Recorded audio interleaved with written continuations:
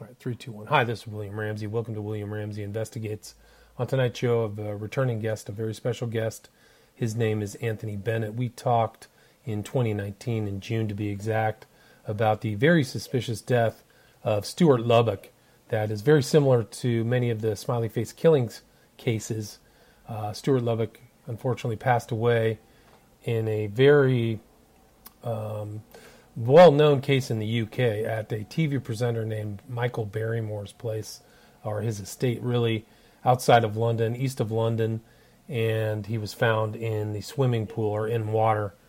He was a young man, and there were some very sketchy incidences and activities taking place that night, the night of his death, that really leads me to believe something malfeasant happened, something that...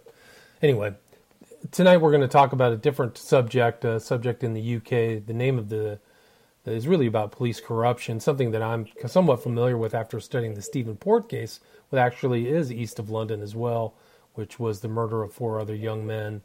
There was recently an inquest. I don't know if anybody's been fired, but it was really kind of a very serious shortcoming in the London police, or the city that Stephen Port was in. There's actually just a couple updates. There was another young man who was arrested in a secret case in Manchester that recently went public. It was kept quiet for 2 years, and he had drugged and GHB'd men for a long period of time and had over or upwards to 200 victims. So we're going to talk about Operation Tiberius tonight. Anthony, are you there? Yes, good evening. Good evening. Thank you for agreeing to the interview. I'm great to have you back. For people who didn't hear the earlier interview, can you talk a little bit about your background and then kind of get into the subject matter we're going to talk about tonight?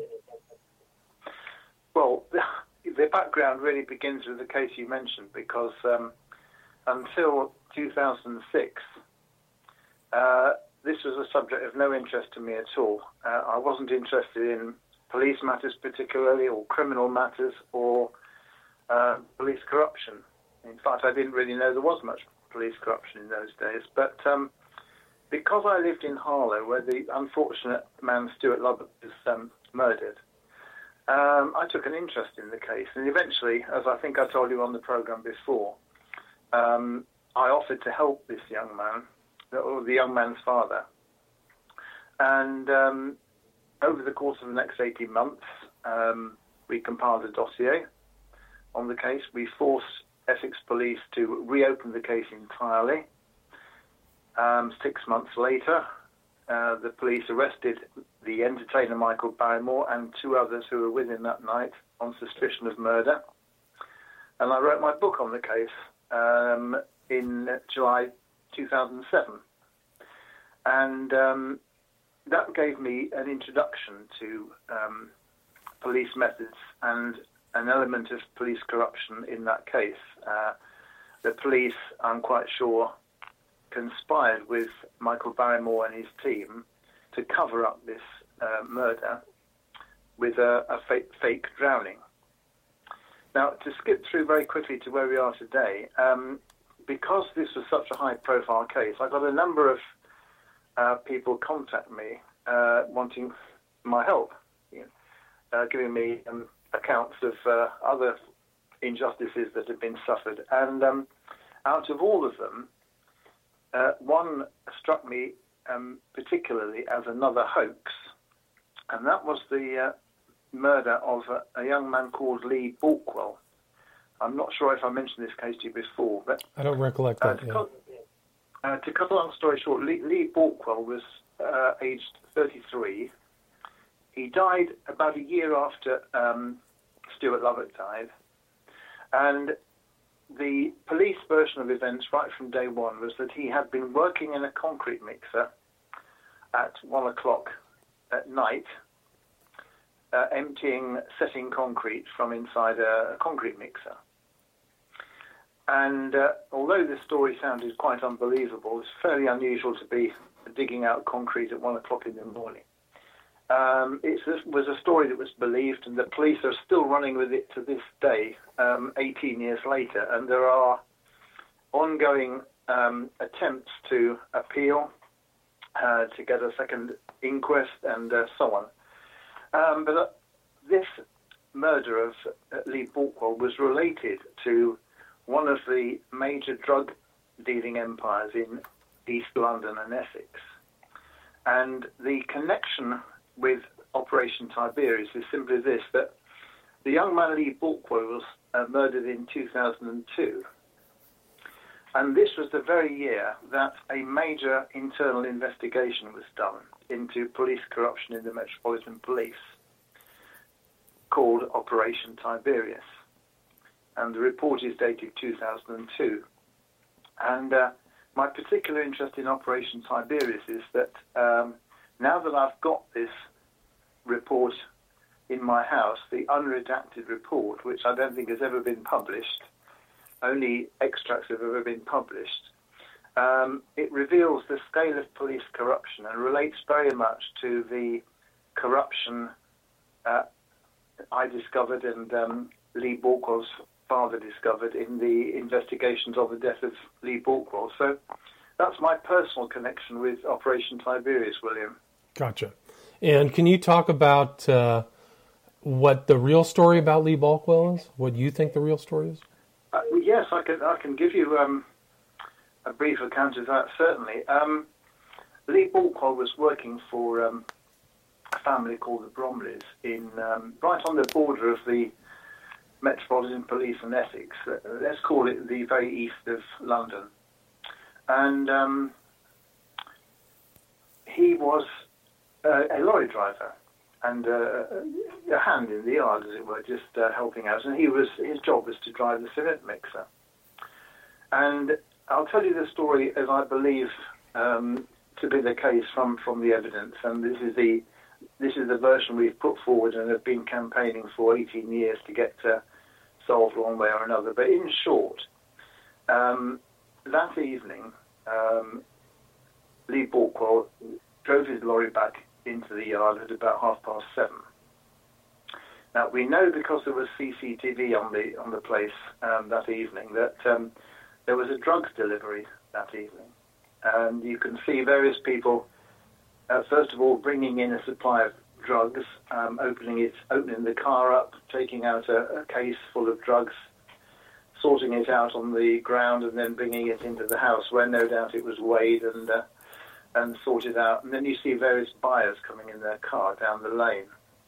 And one of the interesting features about that is that it's fairly clear that this family, the Bromleys, were well known to the police and had insiders in the police force who were guaranteeing the free passage of drugs to and fro. And this is one of the things that was opened up in Operation Tiberius, the fact that corrupt officers in the Metropolitan Police in Essex are very much deeply involved with the drugs trade, the criminal drugs trade.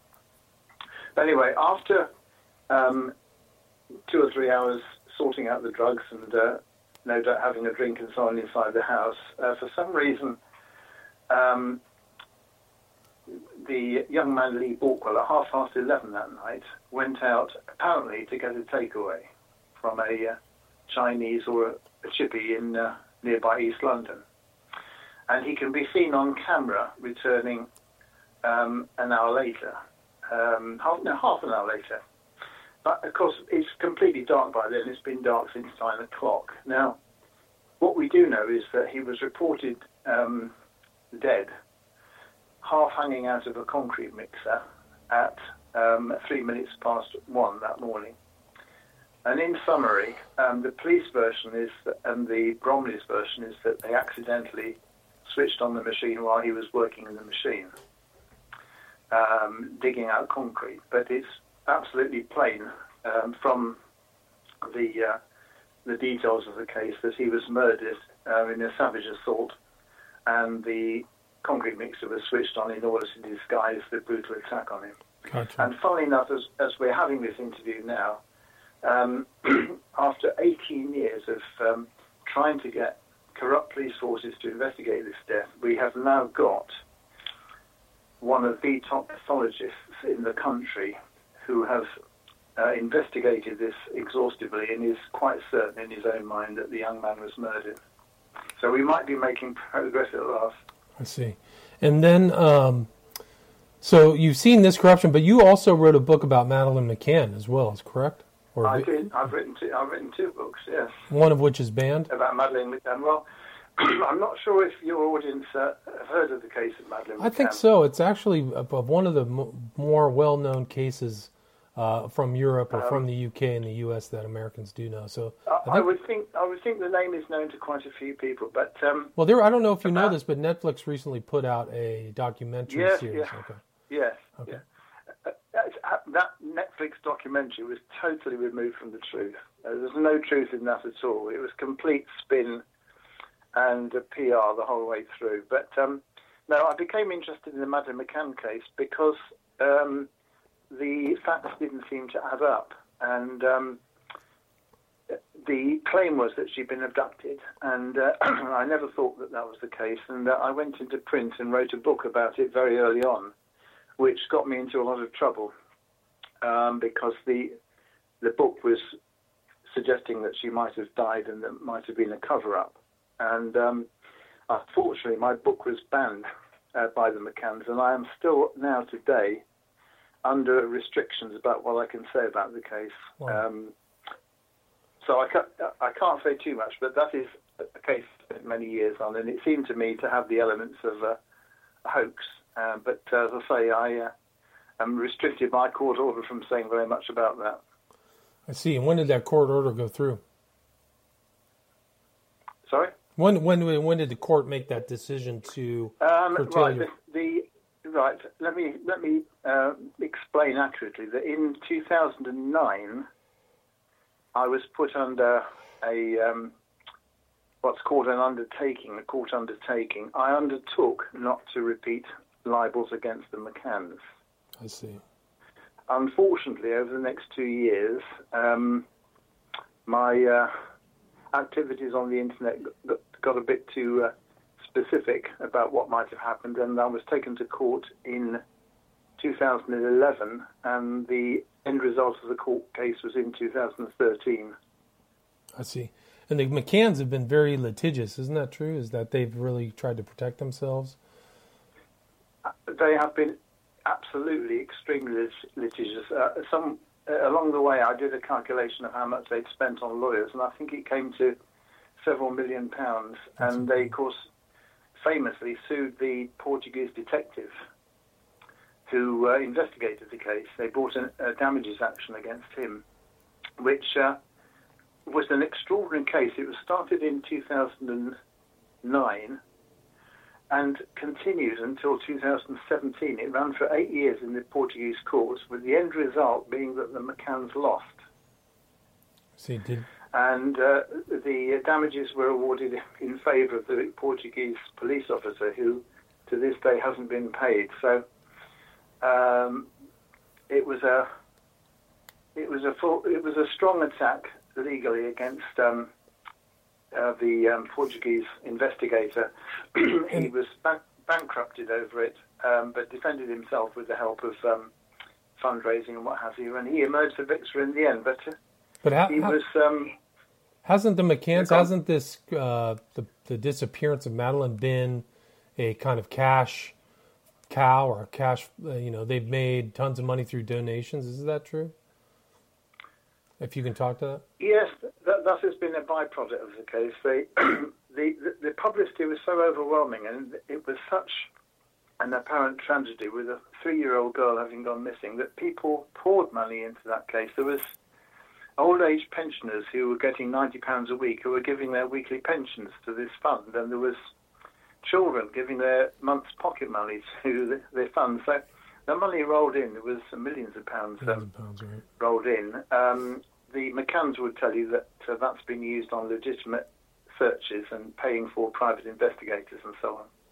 But so I wouldn't say it was a scheme to make money, but certainly they got a lot of money which has been used to pay rather dodgy private investigators, but that's a whole other story. Well, it's a similar story to many of the cases, or more famous cases here in the United States, where these become cause celeb, or they become well-known due to documentaries, and these convicts, often convicts of McCann's have not been convicted, but some of these convicts I'm not sure. there's millions of I'm dollars. not sure if you're aware if it's an American case or a Canadian case. I think it might be American, but there was a very famous murder of somebody called.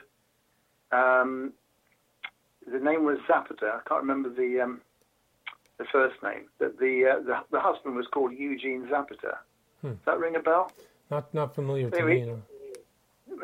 He murdered his wife, and one of the reasons I know about the case is that they used sniffer dogs in that case, in the Zapata case, and they used sniffer dogs in the Madeleine McCann case. And as you probably know, sniffer dogs detected the presence of a dead body in the McCann's flat. Right. It's one of the things that made most of us feel that something terrible has happened to her. And in the Zapata case, it was the same thing. The dogs located where a body had been, and the judge in that case, in the American case, decided not to allow the evidence from the dog handler. And this happened in 2007, and the McCanns jumped on that and said, well, now look, here's a judge in the United States who has thrown out a case because he doesn't accept the validity of the evidence of the dog handler. But the ironic twist to this, William, was that 6 months later, Eugene Zapata made a full confession, and it turned out that the dogs had precisely located 2 places where he had hidden his wife's body. Wow. So it turned out to be, let's put it this way, the McCanns never quote that case again now. Because, I bet. So the dogs were validated, right? The dog. It was entered. So you've had a lot of experience with these court cases, Stuart Lubbock's suspicious death, as well as Lee Bulkwell, Madeleine McCann's suspicious disappearance. So you've definitely seen your fair share of these criminal cases. How does that? How did that affect your opinion of, the Metropolitan Police there in London? Well, each of those 3 cases, the facts didn't seem to match the original story. And in the 2 cases which occurred in this country, and we can go into some detail if you want, but there was certainly significant corruption in the case that I spoke to you last about, the Stuart Lubbock case. Notably, evidence was hidden and evidence was manufactured. But the Bulkwell case, I walked into a clearly corrupt network of corrupt officers, mostly ethics police rather than the Met Police. The Met Police, by the way, is the name of the London Police, the Metropolitan Police. Gotcha. And in that case, I helped the father to make a complaint of misconduct against 17 different officers. And we succeeded after 4 years' investigation by the Independent Police Complaints Commission in getting 8 officers found guilty of misconduct over 26 different aspects of the case. They weren't found guilty of a criminal offence, but they were found guilty of misconduct and can suffer penalties under police disciplinary procedures. Now, one element of that I discovered was that we originally complained against 17 police officers, but by the time we got around to the end of the investigations, 8 of them had resigned. And if you resign while the investigation is going on, then you can't be touched by the police. You cannot further investigate misconduct unless they can be proved guilty of a criminal offence. And for example, on the very day that the investigation concluded, one of the police officers just resigned from the force straight away, and of course on the very day that he got the letter, and so there could be no finding against him. But along the way, I discovered, together with the father, Les Bulkwell, a whole network of corrupt officers, corrupt police officers, and that is what Operation Tiberius is all about. It is a detailed study. I've got the unredacted report here. It comes to 170 pages, and it really goes into very great detail about the activities of 9 major crime gangs which operate in North East London, East London, and Essex. I see. And then what were the contents of the report itself? Well, I've got it here. I've just made a few notes, which I can briefly inform you about. Okay, let me just explain. Let me just read out the introduction here. It's quite short. It says here, the following report will provide the reader with a detailed analysis of the threat posed to the Metropolitan Police from infiltration by identified organised crime groups within North East and East London. And it says the report will deal with the background to the original request, the terms of reference, the context in which the report has been formulated, and synopsis of 8 main criminal syndicates and their links to corrupt Metropolitan Police Service officers and staff. And this followed an expose by a journalist the previous year, which, if I can just find a reference to that, was what triggered Operation Tiberius. And a journalist called Joanne Goodwin prepared an article which exposed the activities of some of these drug gangs. And there was a major crisis when this was exposed, because people all over the place said, well, something must be done. This can't be allowed to carry on as it is. And so this report triggered Operation Tiberius, William, which was carried out during 2002. Gotcha. It wasn't, the existence of it wasn't found out until about 12 years later, when some information was leaked to a journalist. So despite this extensive investigation, it was totally secret. Nobody in the outside world knew about it. Nobody outside the police knew about it. And as I think we can discuss in the programme, really, in effect, nothing's been done about it. Interesting. So, but it did, the report itself actually talks in detail about how these kind of cartel of police and gang leaders kind of work together, correct? Yes, very much so. Yeah, very much so. Let me just read out the little paragraph here about what they call the depth of infiltration. Okay. By way of background, first of all. The Tiberius team believes that organised crime is currently able to infiltrate the Metropolitan Police Service at will. And these are the factors they mention. 1. Clustering of corrupt networks of officers within one of the high-level departments of the police and other organised crime investigative units. So, in terms, corruption right at the top, some of the high-level investigative units. And then it talks about, secondly, networks of former Metropolitan Police Service officers who still network amongst serving officers in the North East and East London. Then it talks about long-standing relationships between these networks and organised criminals. And concludes by saying this, William: the ease with which existing murder investigations have been compromised and sensitive intelligence regarding other organised crime investigation has been leaked are examples of this infiltration.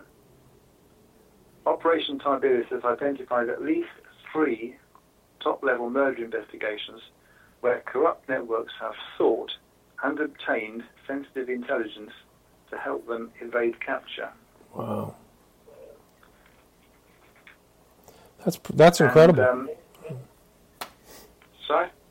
It's incredible. So they were able to actually infiltrate and subvert the proper course of law. That's remarkable. Let me just go on to another paragraph where they explain the methodology, the modus operandi, which will make things a bit clearer, I think. Okay. So these eight syndicates, it says, all of the identified 8 syndicates are among the highest echelon criminals. These are the names of gang leaders well known to the public, not only in North East and East London, but across the rest of London and in some cases nationally. All of the 8 criminal gangs have identified the benefit of having sources within law enforcement and in particular within the Metropolitan Police Service. In most cases, the full scale of the syndicate's criminal networks has not been identified. This means that the organisation could have unknown conduits controlling unidentified corrupted Metropolitan Police staff. I'll explain what a conduit is in a minute. Okay. It is clear that the main members of a network will not generally deal with the corrupted officer directly. In most cases, there will be an associate who is tasked to seek the information on behalf of the syndicate, the conduit. In most cases, this will be a fellow criminal or a former Metropolitan Police officer. And then this is significant, the next paragraph, William. It is also often the case that the syndicate will employ sterile corridors, meaning that only the conduit will know who the corrupted officer is. And often the corrupted officer will not know who the final customer is. Wow. And it goes on to explain that this sterile corridor serves these purposes. 1, it prevents the corrupted officer knowing who the final customer is. Whereas if he did know, he might refuse to carry out the corrupt act. Secondly, it keeps the principals distant from any corruption investigations. Thirdly, it prevents the organisation getting the reputation of working directly with the police. And fourthly, it lessens the chances of direct infiltration of the organisation by undercover officers. So, if you like, there are corrupt serving officers, there are organised criminal gangs, but to some extent they deal through third parties, conduits, who deal with each side, but it enables the corrupt criminals and corrupt police officers to keep apart from each other. Yeah, it's remarkable. Sophisticated. So, please continue. I'm sorry I missed that, William. I was just saying, please continue. Yeah. I suppose we ought to name these syndicates. It might well be that somebody listening will be aware of them. Let's just go through the main ones listed here. Okay. The Adams family, the Batter Syndicate, the Hunt Syndicate, the Palmer Syndicate, the Keene Syndicate, the Camp Syndicate, the Chrysostonou Panayotis Syndicate, and the Khan Syndicate. So these are all families who have been running corrupt criminal networks for decades. And one of the interesting points for me, now that you're contacting me here in the beginning of 2020, is that this report was produced 18 years ago. But and it was an attempt to try and deal effectively with these gangs, and all of them, as far as I know, all of them are still fully operational and probably just as powerful as they were. I think, in a way, I could probably illustrate the power and the strength of these gangs, perhaps by giving one specific example, and that is of the Hunt Syndicate, the David Hunt Syndicate. Okay. So I can just find my notes here. Yes, here we are. David Hunt is known, and it says it in the report here. If I can just find the reference.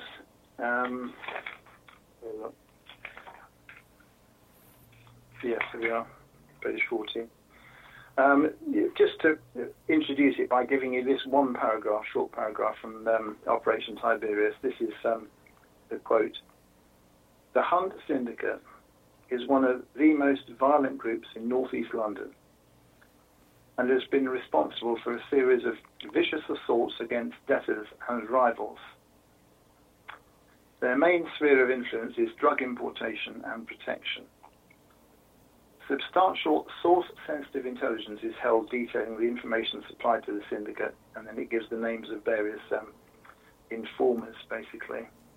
And I know from the work I did on behalf of Les Borkwell, the father of Lee Borkwell, that that syndicate is known to use very violent methods. And I know from my own knowledge that I've built up of the crime networks in London that one favourite modus operandi is they take over businesses, and their method is to make an approach for a business they want to take over. It might be dry cleaning, it might be a restaurant, it might be a betting shop, it might be a sun tanning lounge, and they will target it as something they want to run or possibly use for money laundering, and they will first of all make an offer to the owner.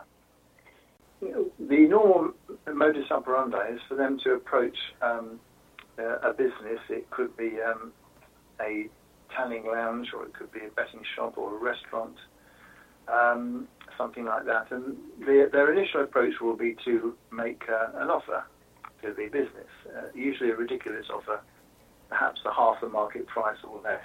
And the typical reaction will be, I'm not selling for that price. No way. Well, he will then be told in no uncertain terms that if he doesn't agree, there'll be trouble. And if he doesn't comply there and then, if he doesn't do a deal, he will get in trouble. And typically it will be his windows will be smashed in 1 week, and then perhaps something similar, perhaps the business front door broken into, something like that. And of course, in the end, usually the victims give in. So that syndicate has gained many business premises through that method. And of course, and this is one of the reasons I've come to as to why we have so much corruption in this country, is that this particular gang, which the police identified as extremely violent, are these people going to go to court, William, and give evidence on behalf of the police? Probably not. They're not incentivized to. Yeah. Well, absolutely not, because they're in fear of violence. In fact, further on in Tiberius, it makes this point that it's almost, because of the power and the violence of some of these gangs, it's almost impossible. The police have got the evidence of this kind of activity. They know about it, and it's covered in the report, but they cannot get the victims to go to court. And I think perhaps if we've got a bit of time, if I could illustrate this by looking in more detail at Dave Hunt and his... yes, please do. The court and the article that was written about him in the court case. If I can just spend a bit of time on this, because absolutely, it will give you an illustration of how they work. Now, in 2013, this was, I think, or perhaps a little bit earlier, going back a few years ago, the Sunday Times, one of our leading newspapers, did a major article about David Hunt, and it described him as a criminal gangster who was so powerful that the Metropolitan Police couldn't handle him, basically. Couldn't catch him. And if I can just give you a flavour of the article. Yes. Just reading bits from the article and skipping out certain bits. But okay, here we go then. David Charles Hunt is an organised crime boss. He heads a gang dubbed the Hunt Syndicate, which has been described as being an extensive criminal empire that has so far evaded significant penetration. And it goes on, this is the crucial aspect, I think. Hunt has been described by the Metropolitan Police sources as being, quote, too big to bring down. He became a close friend and associate of Reggie Cray, visiting him in prison in 2000. Now, does the name Reggie Cray mean anything to you? The name Reggie Cray? Right, yeah, absolutely. The Cray brothers? Absolutely. The Cray twins, the Cray Right. brothers. I mean, they were Britain's most notorious gangsters. I mean, they murdered many people in East London and held a reign of terror over large parts of East London. So we begin the story by Hunt being an associate of theirs, I see. working in the same area of East London, and no doubt, in fact, very close friends of the Crays, or of Reggie Cray anyway. So you get the picture. This is a young man who's friendly with the Cray twins, and he sees how they operate. Gotcha. And we then get to a mention of Operation Tiberius, William, which ties us into Operation Tiberius, because remember that the work on Tiberius was done in 2002. We're now 8 years further on. In other words, this report that I've been reading extracts from has been done. It's been seen by the boss of the Met, top officers in the Metropolitan Police, and basically nothing has been done.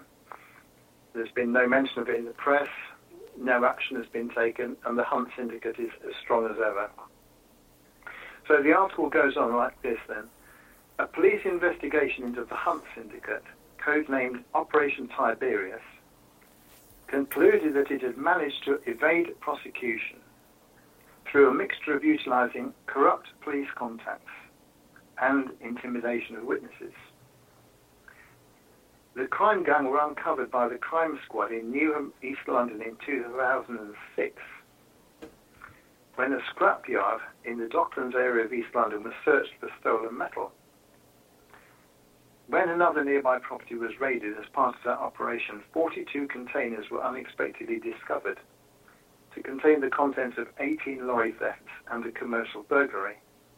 Counterfeit goods were also seized. Now, what happened then is that this crime of the scrap metal yard was investigated by a middle-ranking detective called Dave McKelvey. And if you look up the name Dave McKelvey, and if your readers can look up the name Dave McKelvey on the internet, they'll see quite an extraordinary story, and I'll just give you the outlines here. Okay. Dave McKelvey was the head of the crime squad, and he discovered that the Hunt gang had been corrupting police officers for over a decade, and that despite a gang insider leaking information to the police, the information was never acted upon. And it says, despite overwhelming evidence, the case collapsed after a corrupt anti-corruption detective, sent a dossier to the prosecutors raising concerns about McKelvey. So what you've got here is you've got an honest copper, Dave McKelvey, middle-ranking, head of the local crime squad. He finds evidence, good, strong evidence, that the Hunt Syndicate is behind a number of lorry thefts and other criminal activities. In fact, he doesn't mention it in the report here, but I know that he arrested one of the suspected criminals, and within, I think, 24 hours, he was ordered to de-arrest him by a senior officer. And what followed, if I return to the script here, a corrupt anti-corruption detective. So McKelvey is trying to arrest this man. He's then told that the man's got to be de-arrested. Then the so-called anti-corruption squad comes into it, and immediately sends a dossier to the prosecution service alleging crimes committed by McKelvey. McKelvey, right. Complete some kind of alleged technical offence. He was subject to misconduct proceedings. It never went anywhere, but basically he was drummed out of the police force. And funnily enough, he now heads a team called TMEYE. Again, you can find that on the internet if your listeners want to read up on their work. It's out there on the internet. And funnily enough, he now, Dave McKelvey, is helping Les Balkwell, whom I helped for many years. So he's now, because Dave McKelvey knows the activities of this gang, he's obviously keen to help Les Borkwell, and we're very much in the final stages, hopefully, of getting justice in this case at last. But, I hope so. This gives you an idea of the power of the syndicate. You've got the syndicate committing major scale crimes, lorry thefts, lorry heists, stopping lorries and emptying the contents and what have you. All sorts of other criminality associated with the drugs. You get an honest copper who intercepts this activity, arrests somebody, does some investigative work, invests, and then the honest officer is handed out to the police force, and the empire, the Hunt Empire, and all the other empires keep on going. Right, so they're still pretty much active to this day. Would you say so, Dave Hunt and? Oh, absolutely, absolutely, totally, yes, of course. Yeah, William, I've been in touch with Les Borkwell now for what? It sounds 13 years. Funny enough, he phoned me up this morning, and not this morning, earlier this week, and I told him about this radio program. He's very interested. He urged me to try and name some of the corrupt individuals, and he has not given up hope at all, and hopefully we might be very near the end of the game. But Les Borkwell, I've kept in touch with for 18 years and helped him along, and he has given me a lot of information about how these corrupt networks work. One of the things that is quite clear, looking at the report here, and also what Les has told me, is that that the whole network system depends on convenient meeting places and opportunities. So commonly, corrupt individuals, whether they're police officers or criminals, will meet at a social club, or at an event. It might be somebody's birthday party, or it might even be a club, a football club. There's one major network that where a team of police officers used to play a team of criminals. They used to meet regularly and play football matches with each other, because they'd have a game of football and then they discuss all their corrupt details in the clubhouse afterwards. Makes sense. There was another major operation which was run from a gym in East London. Again, the gym contained some offices above all the gym and the swimming pool and so on. And again, this was a convenient place for the corrupt network to socialise and make contacts and discuss all their corrupt deals. By the way, before I forget, going back to Dave Hunt, his place was raided sometime in the not the previous decade, but the decade before, about 15 years ago. I learnt this from one of the police officers who was involved in the raid. And they looked inside. They managed to get access to David Hunt's safe. And within the safe, they found a letter. And this letter was a letter from the criminal to Hunt. And in it, he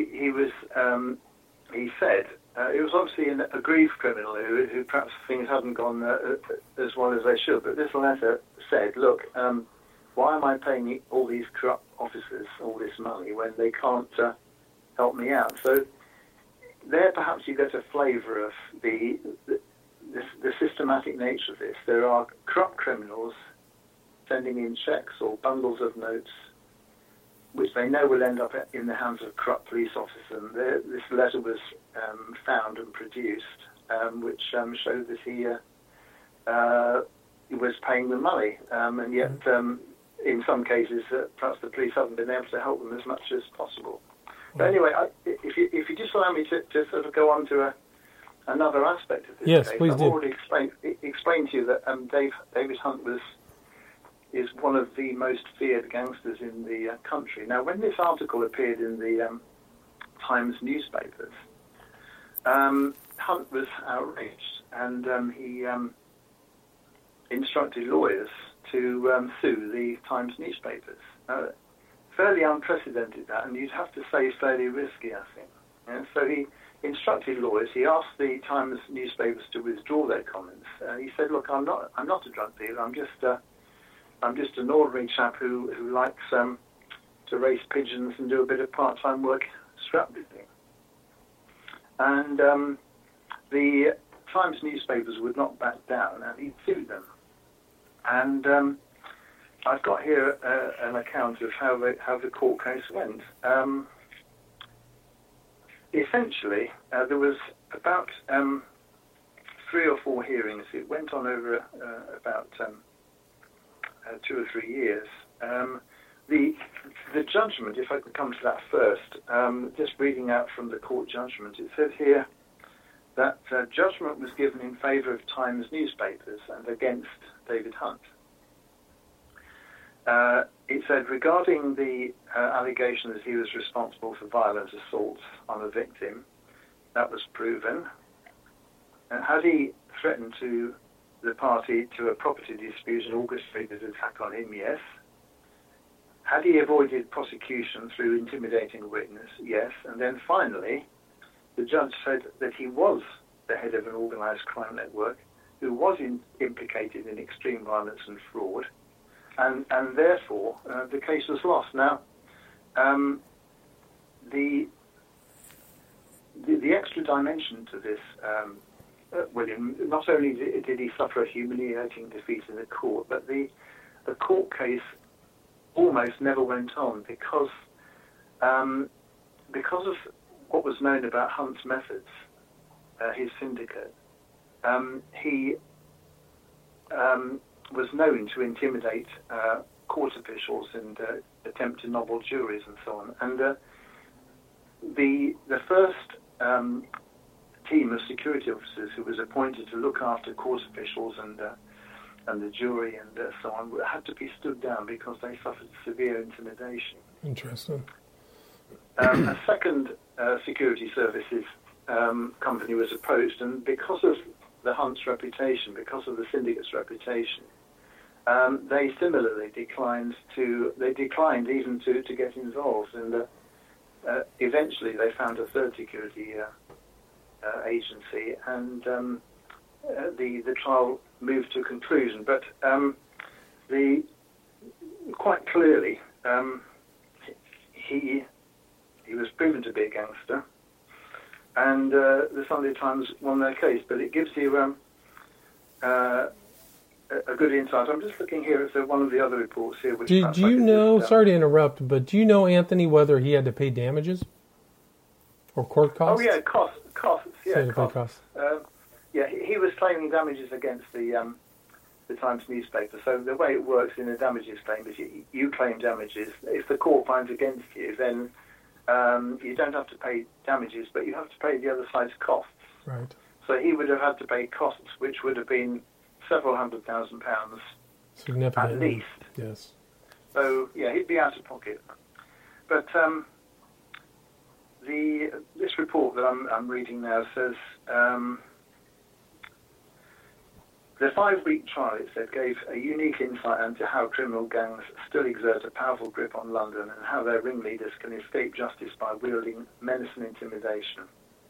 More worryingly, the case has even led to claims that Hunt had infiltrated some of the Metropolitan Police's most sensitive units and bribed officers to ensure he is not convicted for his crimes. And then he goes on, there could hardly be a more urgent matter of public interest.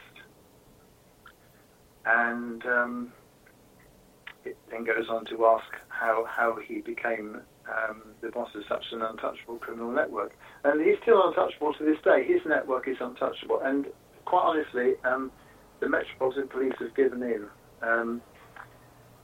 They just cannot attack these criminal gangs.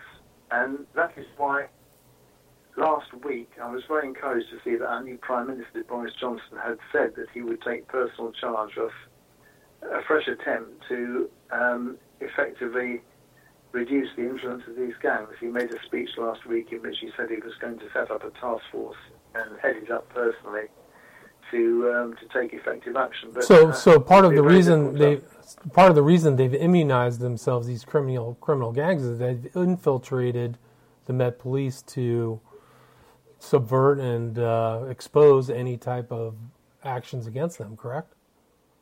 Mm-hmm. Right. What were Tiberius's recommendations? Yeah, right at the end, let's have a look at them, yeah.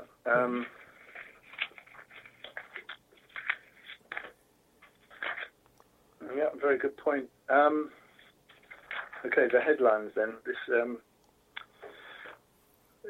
It won't take me long.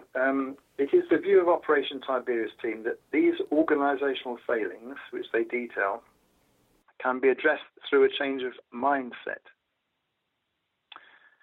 The Metropolitan Police Service has a serious problem with organised crime infiltrating its databases and compromising its operations.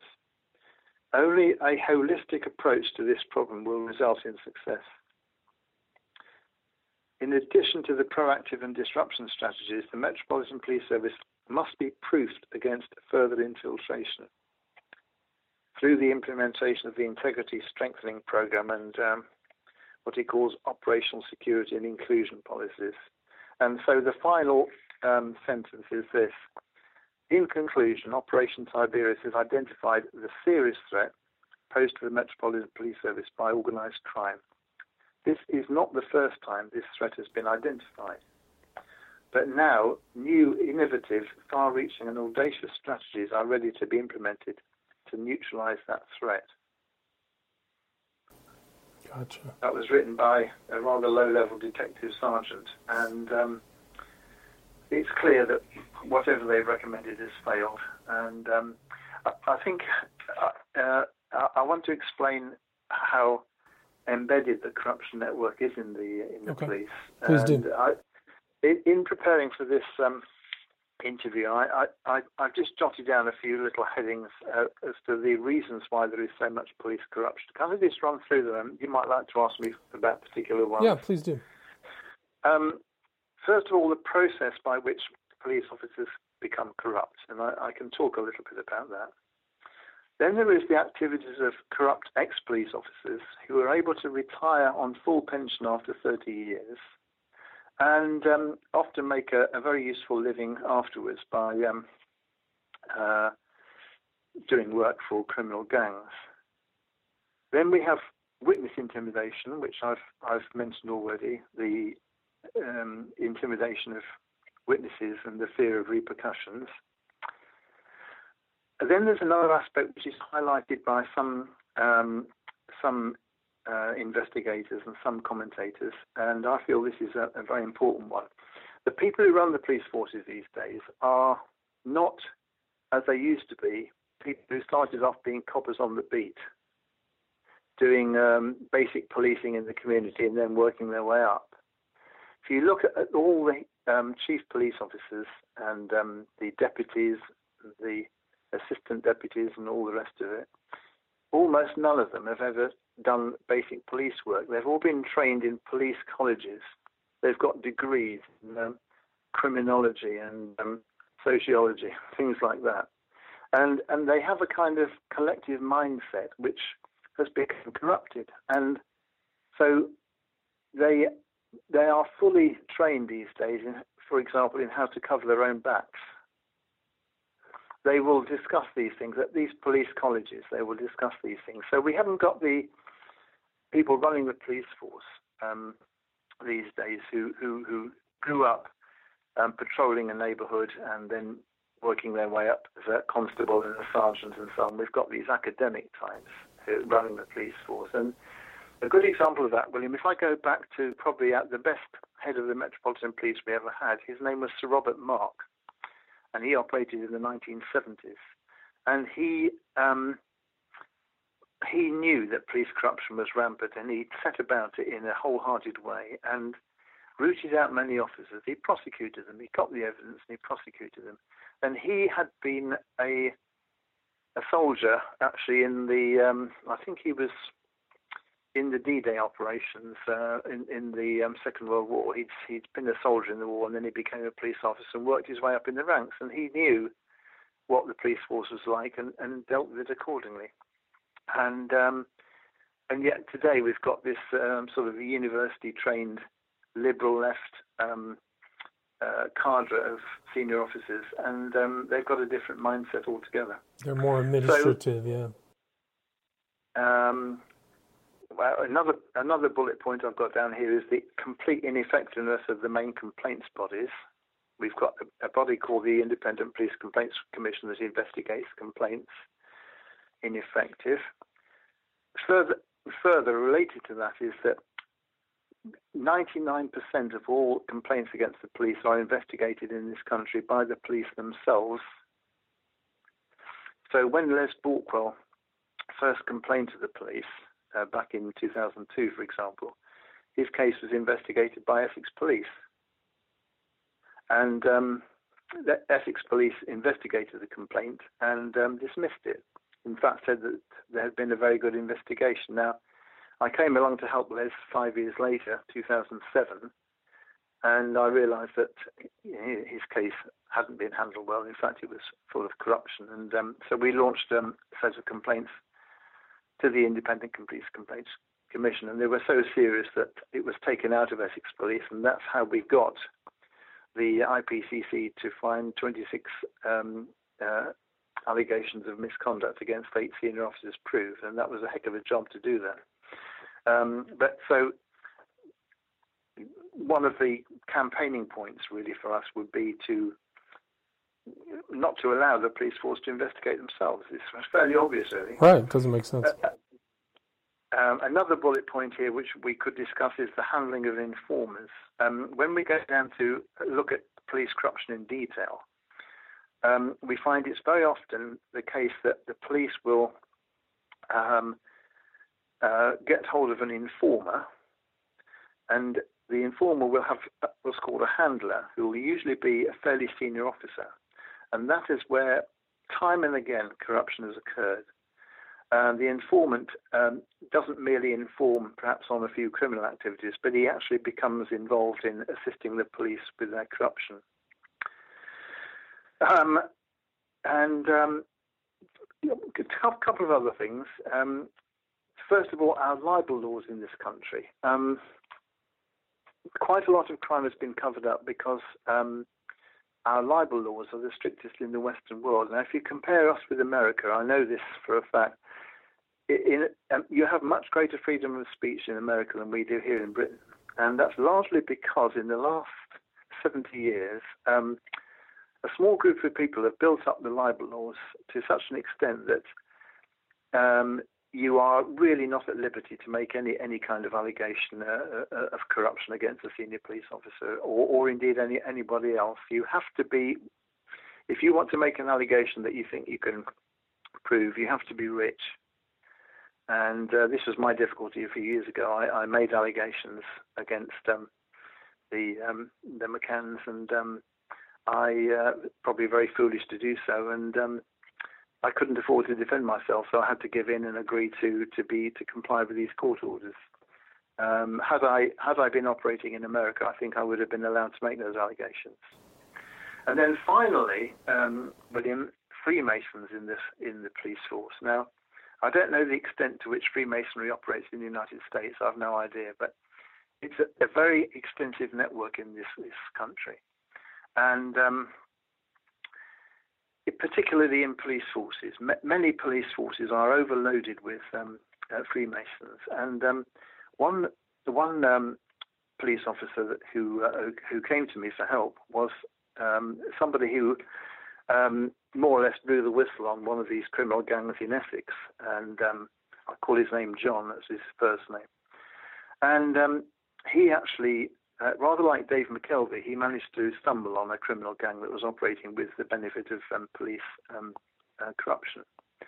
And he, in the same way as Dave McKelvey, he was accused of ridiculous offences, alleged offences, and he kept waiting for he was never actually charged with any offence, but they just kept bailing him week after week, making his life a misery. He was completely innocent, a lovely man, absolutely honest. And when I talked to him and went into his case in detail, he told me that right at the beginning fairly near the beginning of his career, when he was a police sergeant, he'd been approached by an officer we now know to be seriously corrupt in Essex.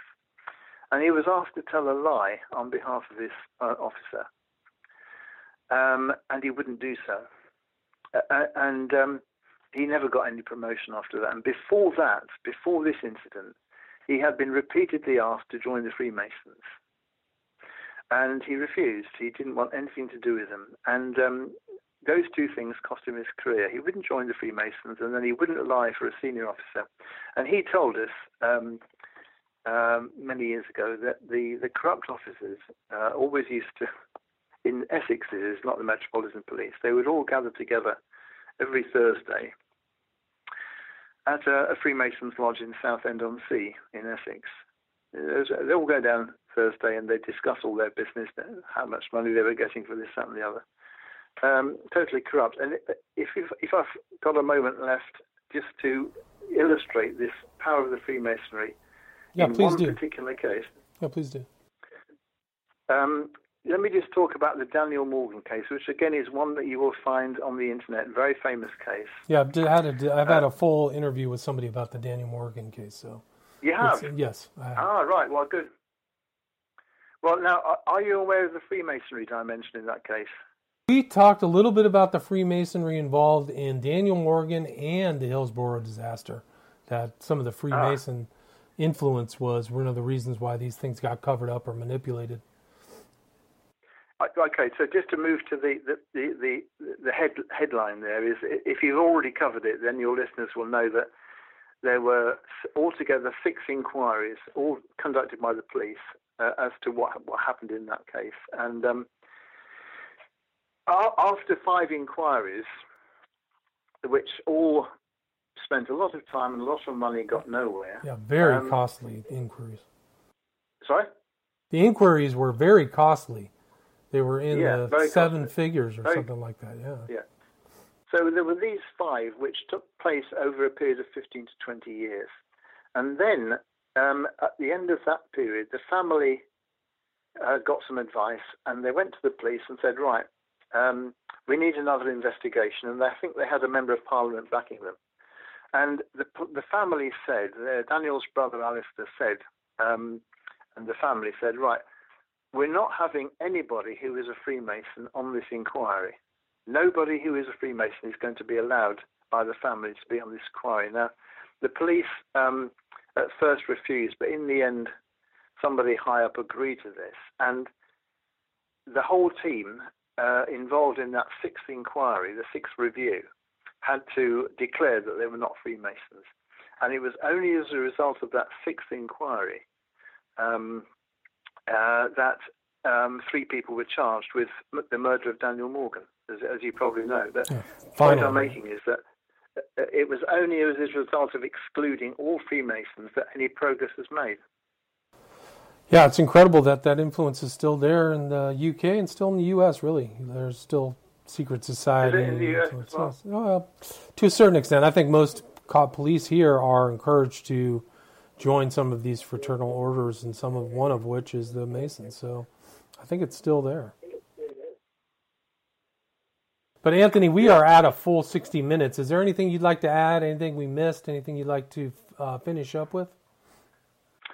Not really. I would only like to say that I've been taking great interest, of course, in the great debate over the alleged Russian collusion, right, which didn't get anywhere, and the great impeachment trial. I would love to know if you're going to cover some of the activities of the Democratic Party and the deep state over there, because that's a source of great interest over here.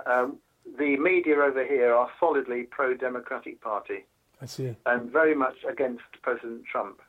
But there are some of us over here who see things a different way. We don't say that President Trump is a saint, but we do know that the Democratic Party has been up to all kinds of corruption. Collusion. Incredible. Sorry, corruption. Am I saying the wrong thing? No, it's incredible corruption. They're really involved in so much time wasting and false accusations based upon information they know. So the Steele dossier, Steele is a left-wing sympathizer who heard something in a bar where the person then denied it, but they said it was legit, and they used it to spy on Trump's campaign through Carter Page. Christopher Steele is a left-leaning liberal type who is allied with the wrong people in this country, and his dossier is fake. There's no doubt about it. I think he's more or less admitted to it. But then there is the additional corrupt way in which the Pfizer warrant was obtained, and then there's the Ukrainian corruption, which is really all the Democratic Party, the Bidens and the Clintons and the Pelosi's and so on. But, anyway, I haven't come on to talk about that. That's all right. Well, we could do another interview. It gets bigger because then there's Stephen Halper's around there. He's moving around out of England as an intermediary, getting paid 7 figures by the FBI to, talk to people on the Trump campaign. Yeah. So there was all kinds of malfeasance. Will you give me a bell when you cover that, and I'll listen in eagerly? I will. I will do that. But tonight it was me and Anthony Bennett talking mostly about Operation Tiberius, this inquiry into corruption at the Metropolitan Police Force in London, and we covered a few other subjects, such as Stuart Lubbock, who we talked about in June, Lee Balkwell, and a little bit of Madeleine McCann as well. So, Tony Bennett, thank you very much for your time. I appreciate you coming on the show. Not at all. Lovely to talk to you. All right. Take care. Have a good day. Yeah. Right, bye then.